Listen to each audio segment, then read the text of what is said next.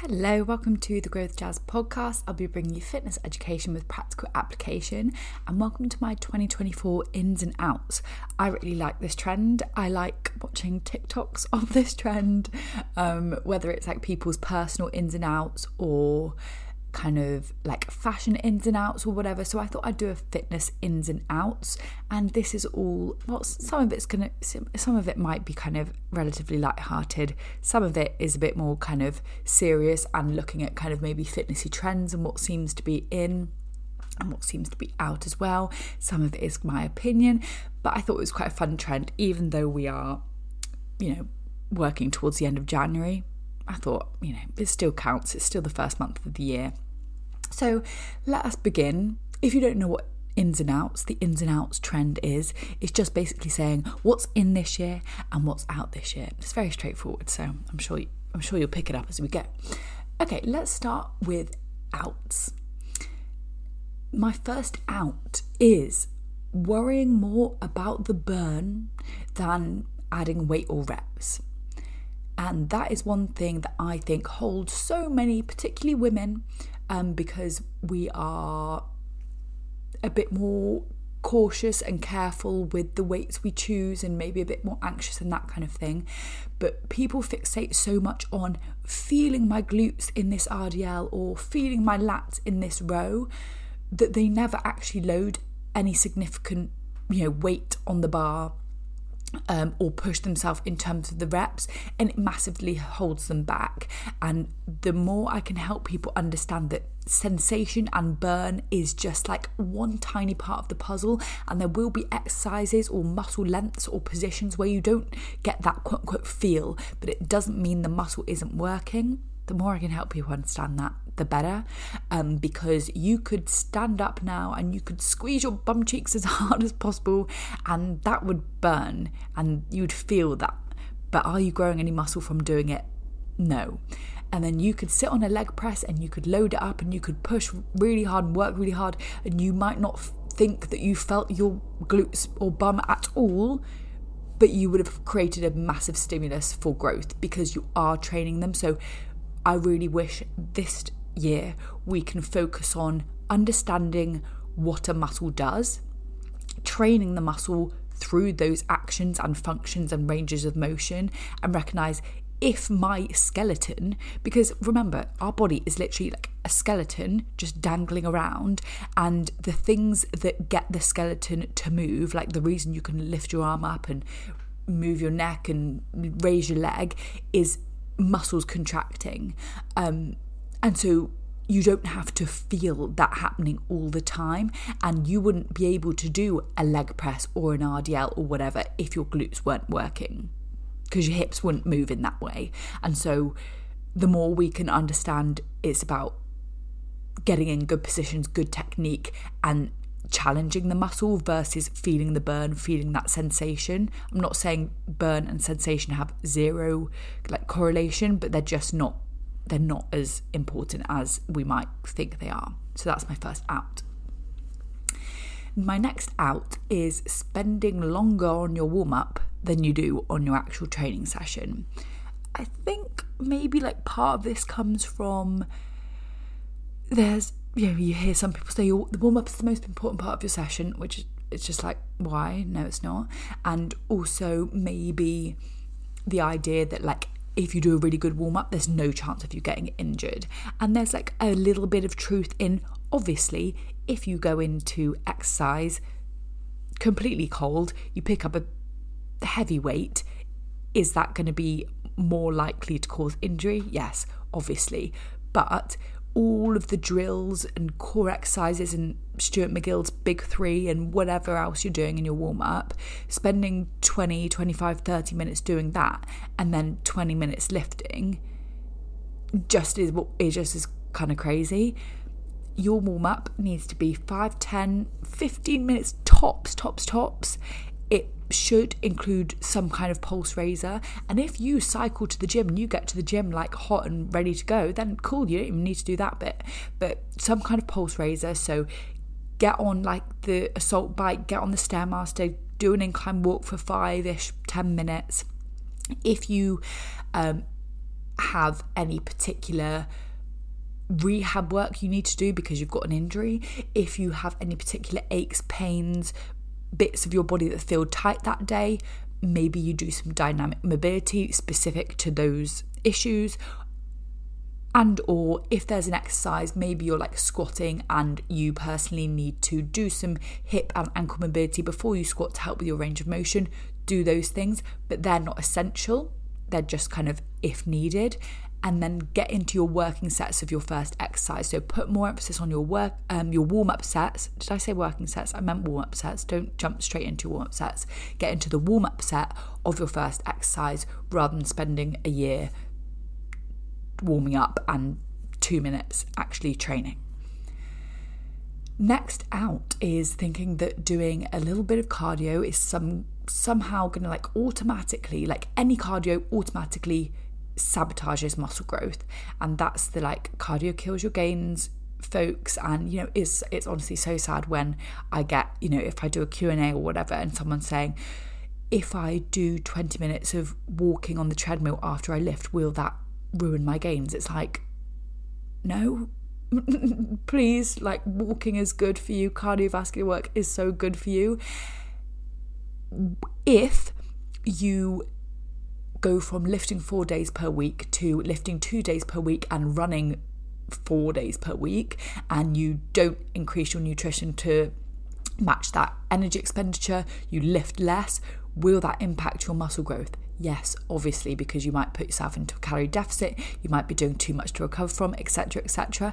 But like, the body's really cool and robust, and we're meant to move and run and challenge the heart and that kind of thing. And so doing some well-programmed cardiovascular work in your training will not suddenly sabotage your muscle gain, and actually it's going to be very good for you. You are going to be fitter, your heart is going to be more healthy, you are going to be able to sustain yourself, you know, recover faster between your sets, and you're not going to be puffed out from doing a set of split squats. And you know, stop saying that Bulgarian split squats are your cardio, because they're not. Okay, next one. My next out is being embarrassed to film in the gym to check your form.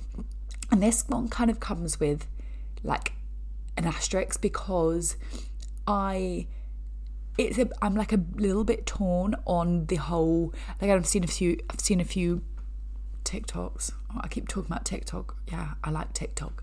I've seen a few TikToks recently of people discussing whether we should be allowed to film in gyms, and the fact that obviously people are coming to the gym to be in a space where they can feel comfortable and confident and train without worrying about being in the back of some influencer's video. And I'm so for that, and I completely understand that myself. I firstly go to a relatively influencer heavy gym in terms of quite a lot of people there are filming. Some people are there with like full on camera setups, like there's people there filming like skits with like a team of people, so like it's kind of normal in the gym I go to, but of course there's loads of people who don't film and are just, you know, don't post anything online. And I am very, very cautious always to not post things with people in the background. If I post something on my story and someone is in the background, I will do my best to scribble them out or blur their face out, because I think that's really important. Okay, so that was a bit of a tangent, but if you are avoiding filming yourself to check your form, so, you know, if you work with me and I'm your coach but you're too nervous to film, or, you know, it's not just about sending clips to a coach, I can guarantee if you've never seen yourself lift, you will record and you will film some of those exercises and look back on it and think, I thought I was doing one thing and I'm just not. I really thought my body was in this position, but it's just not. And it's so helpful for you. So what I'd say is, for fear of someone I guess the fear is someone's going to see that I'm filming, they're going to think, oh look, she's filming herself. I mean, I'm not sure what else, you know, maybe they're going to judge me, whatever, that might be the fear. For fear of that happening and a random stranger noticing for 0.5 seconds that you're filming and then going cool and moving on with their day, you are losing out on so much value that you could get from being able to check your technique and review your training clips. And 90% of the time, no one will even notice that you're filming. And so, like, the large percent of the time, that fear won't even come to fruition. And then if it does, someone will literally just notice and go, shrug shoulders, cool, like, move on, and they'll forget about it. If you do it respectfully, you can even just, prop your phone up against your water bottle on the floor. I promise you, if you've not done it before, it's going to help you so much. Okay, next one. My next 2024 out is cooling glutes, dumpy, juicy booty, any other like unnecessarily sexual variation. I just don't get it. I think it makes like women's training seem really superficial and sexual, like for no apparent reason. So I wish we'd stop saying like build a juicy fat booty and blah blah blah. Like, I just hate it. That's all. Next, I've got two more. My next out is saying, those posts, and it's like, I started doing this exercise and it snatched my waist, sculpted my back, made me live until I was 100, paid my bills, blah, blah, blah. Like, I know that's hyperbolic, but they do say like snatch your waist, sculpted my back, made my lower back pain disappear, and all of this, and it's like one random like reverse plank march thing, and it's like, it's just such clickbaity for the algorithm kind of content. It's annoying, it's misleading, and I don't like them. And the final one is obsessing over quote unquote perfect technique. I love good technique, I love good form, I love helping people be confident and lift well and lift looking pretty, but there is a line, and some people actually hold themselves back by trying to strive for this quote unquote perfect technique that doesn't actually exist, and it means that they never get anywhere close to failure because they're trying to move like a robot. So good technique is this kind of spectrum, and on the final rep, if your positioning is a little bit different, or you use a little bit of extra momentum on that final rep of your row, or on your final rep of the RDL, like you get pulled into a little bit of flexion through the spine, it's not the end of the world. And actually, like, training variation makes your body resilient and strong. And if you are trying to like do rows like you're some kind of robot with like no movement, like imagining someone doing a seated row and they're trying to stay like dead still through their upper body and just move through their arms, and they're moving like some kind of robot. Well, of course the weight's going to have to be really light to do that, versus someone who understands this kind of, we can use a little bit of movement at the torso. Maybe my final rep, I might like it's going to be a bit of a grind, it's going to be a bit of a struggle, it's going to be a bit quote unquote imperfect. Like, that person is building way more muscle than the person trying to like do like robot technique.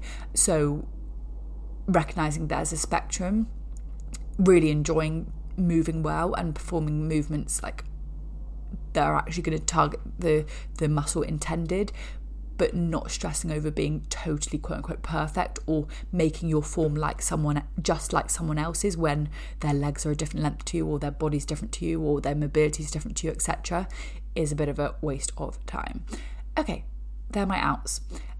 Next ones are my ins, and my first 2024 in is realising that your body doesn't know if a food was weighed and tracked in an app or not. Tracking is such a good tool, and it helps us learn so much about our nutrition and about caloric value and macronutrient value of different foods and that kind of thing. But guess what? You could have the exact same day of eating whether it was tracked or not, and your body wouldn't know the difference, and you get the exact same results.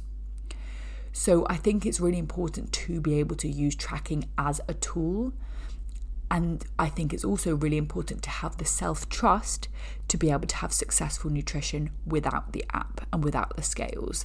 And that's why I work really hard with my clients on that, and we have regular untracked days, untracked meals and that kind of thing, so they build that autonomy and the skill. Because I don't know about you, when I'm 60, I mean, I literally hardly ever track now, but when I'm 60, I certainly do not want to be tracking, or even when I'm 40, or even now, I don't really track at all anyway. But I know in the future, I don't want to be having to do that, but I want to still have really good days of nutrition. I want to make sure I'm still getting my protein and being in and around the right kind of energy intake. And so you have to practice that, and you have to be able to use your brain and use your nutritional knowledge to have successful days of nutrition without the app, and your body will not know either way. Okay, my next in is doing fewer exercises, but doing them really bloody well. I want to see these programs of 8 different exercises, 100 drop sets and loads of sets. Like, it's so unnecessary, and I understand why people program in that way, and it's because doing a shit ton in a session makes you feel exhausted and makes you feel like you've worked hard, but it's just not productive for muscle growth. And unfortunately, the fact of the matter is, you could step inside the gym 4-5 times per week, and you could do these sessions with crazy high volume, loads of exercises, but if the quality of the work you're doing, i.e. the intensity you're training at, is not high enough, you could build 0 muscle because you've not given the body a reason to adapt. You're just kind of tiring out doing loads of work, like quote unquote junk volume, I guess. So 2024, let's make that the year that you do less, but do it really, really, really well. So in doing fewer exercises, doing fewer sets, but making them really productive and making them challenging enough to stimulate muscle growth. My next in is focusing on movement patterns rather than machines and equipment. What's better, a Smith machine glute bridge, a glute drive, or a barbell glute bridge? I don't know, and I don't care, because look at the movement pattern, take away the machine and look at what your body's doing. That's what matters. So which of those best allows you to perform hip extension, where we kind of raise the hips, we open up the angle, and we get that nice, the glutes contracted in that nice 180 degree angle from the kind of torso to your thighs? Which bit of equipment allows you to do that the best? If they're all the same, then it's going to be very, very similar. Okay, some exercises are a bit more stable than others, etc. But can we start thinking about what the body is doing rather than, oh, this machine is, this machine is better, or the barbell is better, or whatever. We're training a movement pattern. So let's think about the movement pattern first. What am I trying to do to the muscle? The machine and that kind of thing, that's secondary. My next in is something I've been incorporating into my programming more, and that is doing sometimes, not all the time, but sometimes doing some isolations before compounds. And I know you've been taught that compounds always come before isolations, but actually, as we learn and as we evolve and as we think more about kind of programming, 2 reasons why this can be really useful. Firstly, we know that muscles fatigue first in their short or contracted or kind of squeezed position. So it makes sense for actually us to train those positions earlier in a session. For example, doing a lateral raise at the beginning of a session, we could fatigue the delt in its short position, not have too much impact on other exercises where we train it in our lengthened position, for example a shoulder press, and we've got the most out of it in that short position. Same thing with maybe like doing a cable kickback before you do a RDL, for example. And the second reason is it can work as quite a nice kind of physical and mental warm-up. So if you've got heavy shoulder press or a heavy RDL as your first exercise, for some people they're not quite kind of switched on mentally, and maybe physically they don't feel kind of at their best right from the get-go. And so actually doing a kind of smaller isolation movement first helps warm up the joint, helps get our head in the game, continues to get blood moving and that kind of thing, so that they're feeling tip top to go into that next big compound exercise. So that doing that is in. And my final in, and this is kind of like across something that's becoming fashionable or popular, and new in the fitness industry, I guess, is training with a slight kind of, some people a slight length and bias, some people a very prominent length and bias, but basically training muscles at longer muscle lengths as a priority. Some research is kind of coming out to show that training muscle in their stretched out position where it's lengthened is going to get you as much growth as training the full range of motion would. And so you might see, it depends kind of what your social media, who you've fill your social media with and what kind of content you consume, but if you're following kind of more evidence-based kind of people, you may see partial rep training being shown quite a lot. So that might look like, for some people it could be only doing the kind of lengthened range, so it might be like a squat without coming all of the way up, or it could be like a behind the back lateral raise, just kind of working in that bottom half of the motion. And for other people, and quite a lot of how I'm using it, is using a few more kind of integrated length and partials into kind of full range of motion reps. So that might look like, a 1.25 rep or a 1.5 rep. Like on a lateral raise, I've been programming quite a lot of behind the back lateral raises with integrated length and partials. So that would look like, letting the arm come nice and behind the body, so you get a big stretch and lengthen on the side delt. You raise all of the way, you come back to the start position, and then you push the hand out and kind of come a quarter of the way up. So we're increasing the amount of like length and work in a set, but you're still doing some full range of motion as well. Or it might be like a 1.25 split squat where you're doing that 0.25, that kind of pulse in the bottom stretched out position. But length and bias training is definitely in. I think, there's definitely further research to be done on it, but it seems quite promising. And I think you'll probably see more of that coming up in programming and that kind of thing. Again, depending on who you follow and what content you consume. But that's definitely in for 2024.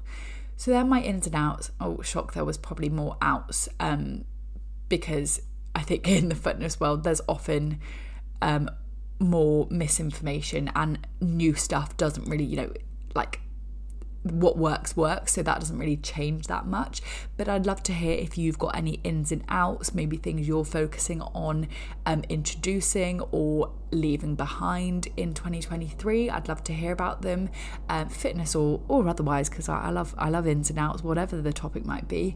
But hopefully this was a bit of fun for this week, and maybe slightly informative at the same time. If you want to find out about working with me either one-to-one or in my group training program, I'll pop all the details below so you can have a look there. I hope you have a great rest of your day, and I'll speak to you again next week.